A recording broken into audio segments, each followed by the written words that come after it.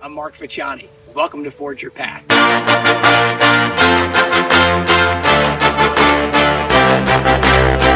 To see the type of impact he's been able to have on the lives of his athletes is really inspiring.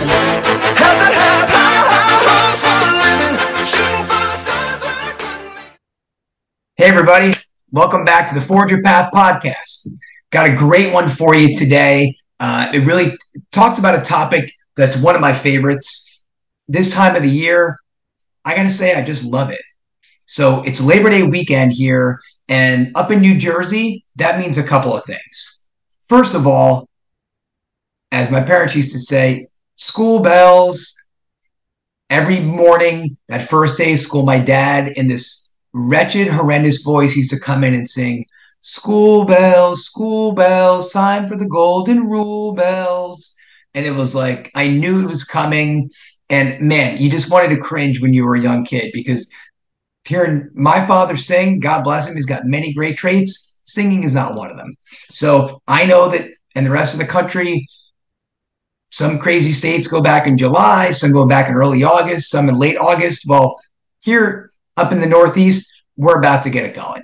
So this is a very cool time of the year. And it's a transition time. And so obviously, as my father also says, the corn's out and the leather's popping, and you got all kinds of great football games going on, with football kicking off next week. There's also one more thing that I think can sometimes get missed, but if you're a sports enthusiast like I am, I love this time of the year because I always equate it with the U.S. Open. And I'm not talking about the golf U.S. Open. I'm talking about the tennis U.S. Open. It's one of the great championships in all sports.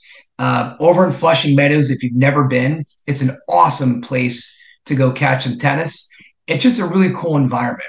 And so why is that the topic of today? Well, the first U.S. Open championship was contested in 1881. So we're going back 142 years. And how does a tournament endure till today?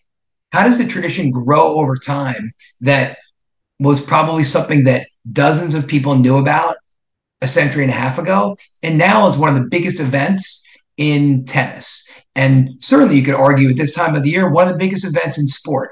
To me, that's a story worth telling, because I love learning about traditions. I love learning about evolution and longevity. And to me, this is a championship that's worth talking about. So today, we're talking about the U.S. Open. And September 3rd, 1881 was the first championship that was held. So happy 142 years, U.S. Open. So let's talk about it. How did this tournament grow to become one of the most heralded tournaments in all sports? So let me give you the background. So going back to the 1800s and doing my research, it was really not surprising that tennis was truly, at one time, it was a sport of elites. It was one of the ultimate elite sports. It was played by kings and queens. Where was it played? It was played on immaculate lawns. And of course, in order to have that kind of grounds, well, yeah, you better have some serious dough. So it was an ultimate sport of prestige that was played over time. And naturally, as the sport grew in popularity, the people that had access to it were the people that had means. And look, golf, very much the same story, and had a very similar history. And so tennis really followed suit. And so who was invited to this first U.S. Open championship? Well, it was members, of course, only at the most elite clubs. Only people with the most select patronage were kind of part of the tennis world. And so part of it was one of those sports that just the social class went with the action. And the tennis whites were the traditional garb of what people wore for tennis. And on one hand, you might say, well, sure, that was just customary. That was what people wore. But I think it went deeper than that. And when you look a little bit further, part of why the tennis whites were worn was because it symbolized that, yes, you had the means to keep the clothing clean. It meant that you were not a blue-collar worker that was in the coal mines or working in the factories or some other menial labor where you were going to get dirty and you were going to get the clothes dirty. So it was the ultimate symbol of that access at that time. So Richard Sears, first champion of the U.S. Open, actually won 7 consecutive titles. And the tournament was off and running in the 1800s and continued on. So throughout the early 1900s, much of the story continued the same. Different rival clubs, Orange Lawn Tennis Club, 20 minutes away from me in South Orange, was a heralded location. And so it moved to different spots based on different, I would say, efforts of the time, different people in control, in the know, in the sport. And so this tournament continued to become popular as they held the contested the tournament. Now, what's interesting is in the 1900s, in the early 1920s, what else developed? Well, much like golf, tennis developed a professional circuit. So the people that played on the professional circuit, of course, were at this time considered not necessarily to be better than those contesting in the championships. Because one thing I forgot to mention was in order to contest for the championship, you had to be an amateur. And so what did that mean? Being an amateur meant that you were somebody that, again, you didn't play the sport professionally because it was considered a game of gentility. So an amateur didn't need to play the game for money. They played it for status, for the challenge of winning the title. And of course, if you belong to those clubs, you wouldn't be playing on the professional tour. But in the 1920s, professional tennis did become popular. So different promoters came on the scene, and makes sense, right? In the roaring 20s, you got big business popping and you got a lot of things happening. They started playing individual matches and it became a big money circuit. But it was completely and entirely different than the amateur circuit. So really largely for the first 80 plus years of the tournament, which was contested every year, by the way, it's the only championship to be uncontested and continuous for this time period since it started. So it's one of the longest in history of any sport with no breaks, 142 years consecutive and running. Every year it's run, and then suddenly there's a changing of the guard. So fast forward to 1968. Now, if you know anything about American history, 1968 is a very dynamic year. There is a lot happening in this country. You have the civil rights movement is full steam ahead, and all the work of Martin Luther King and other predecessors that have been done in the 50s, in the 60s has really taken root. You have the Civil Rights Act being passed in 64 and the Voting Rights Act in 65. And really, a lot of social change was continued to push ahead. Unfortunately, 1968 was also a year of great upheaval. But as social change continued, you also had the assassination of both Martin Luther King Jr. and Robert Kennedy. So it was definitely a year of turmoil, but change was front and center. And so what better place for change to continue to play out, but in the sports arena?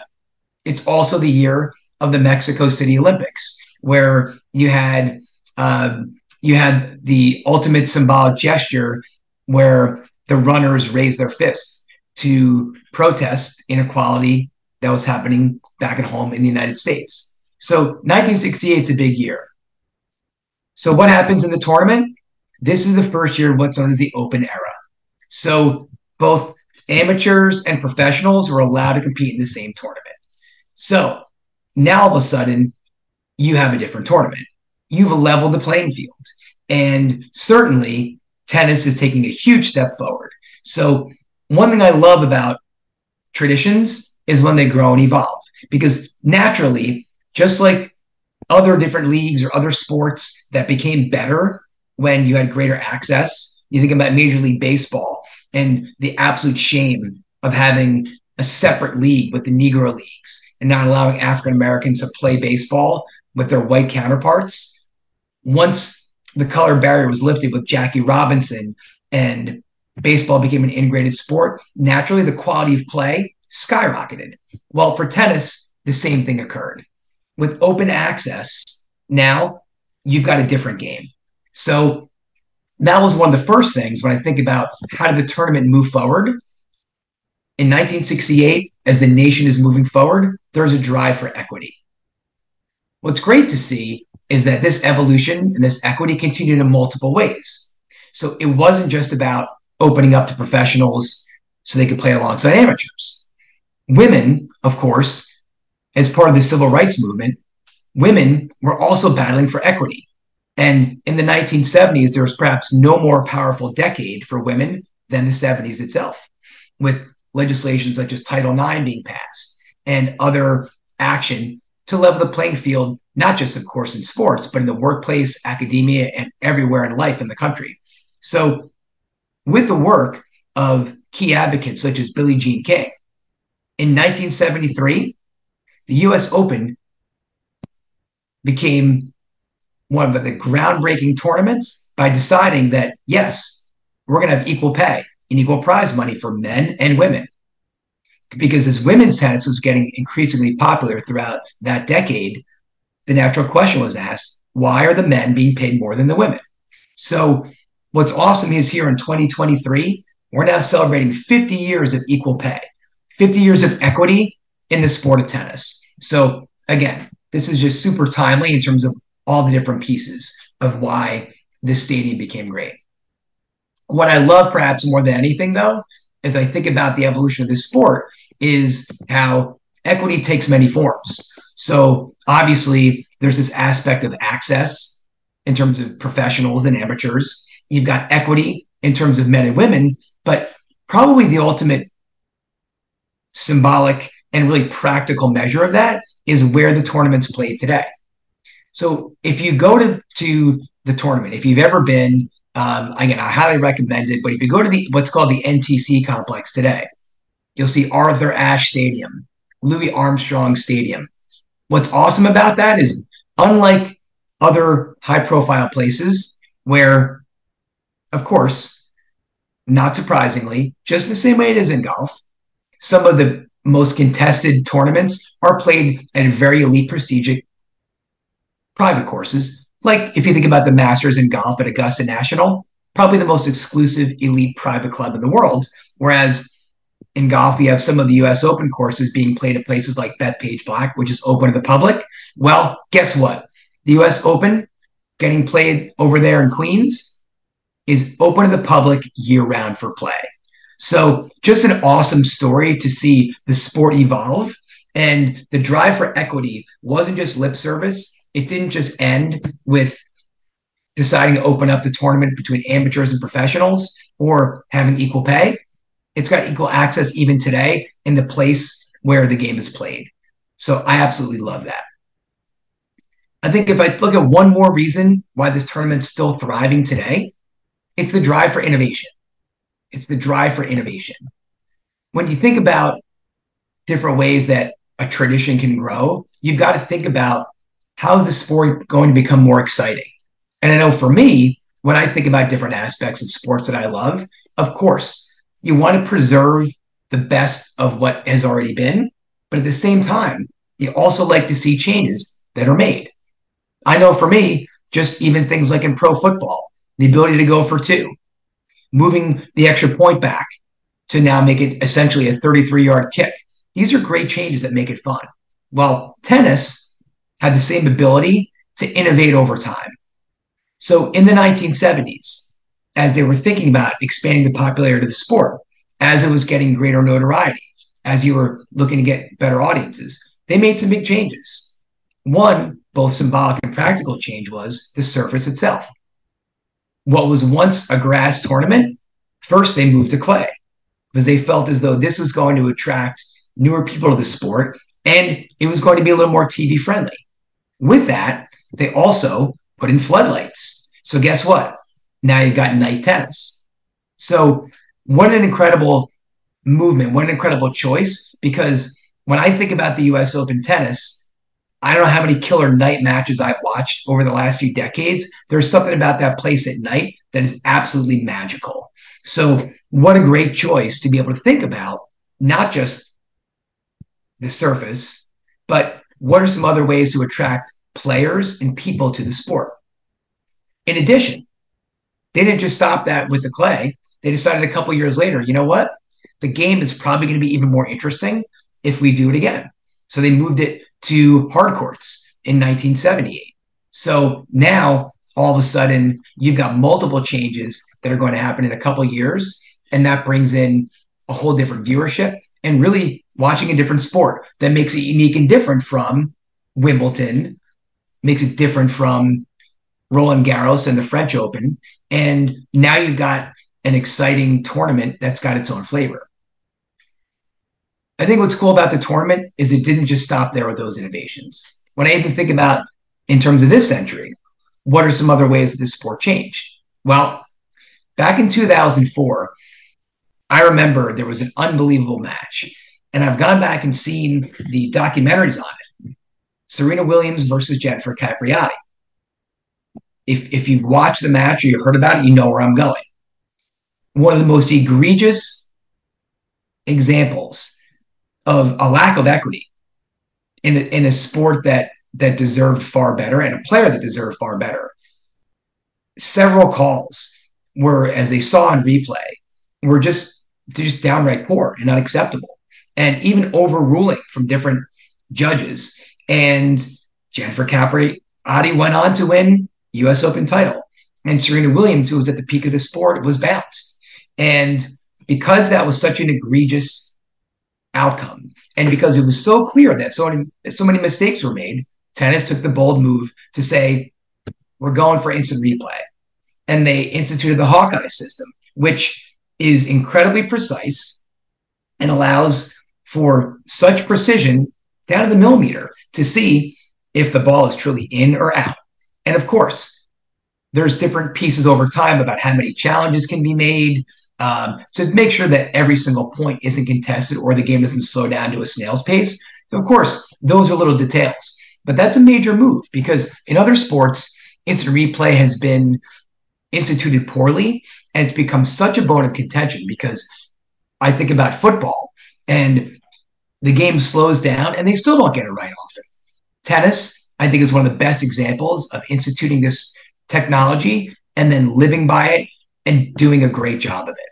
So this has kept the sport moving towards the future, kept the sport innovative in the proper ways. So the game continues to be great. And now, as you kind of see what's happening, it's a sport that continues to grow in popularity. So as we're here in the weekend of Labor Day, and you think about 142 years in the making, how cool is it to be able to watch? And I got to catch some great matches this weekend. I got to see Francis Tiafoe make his way into the quarterfinals. I got to see Coco Gauff make her way into the quarterfinals. And I think this is the first time in 20 years that 3 American men are in the quarters. So the sport in this country is growing, and I feel like it's getting that move in the right direction and just an unbelievable groundswell. And it's a sport that had those elitist beginnings. And over time, now just seeing it grow to become a sport that really anybody can play. And of course, sure, there's always going to be advantages that, and I don't care what sport you're talking about. If someone's got resources, of course, they can have access to the best coaching, the best training, the best rackets. That's a given. But seeing a sport move towards a place of equity and seeing it innovate in ways that are not only bringing in new viewers, but players that can grow up around the corner in that neighborhood, practice on that court, and dream of becoming a U.S. Open champion.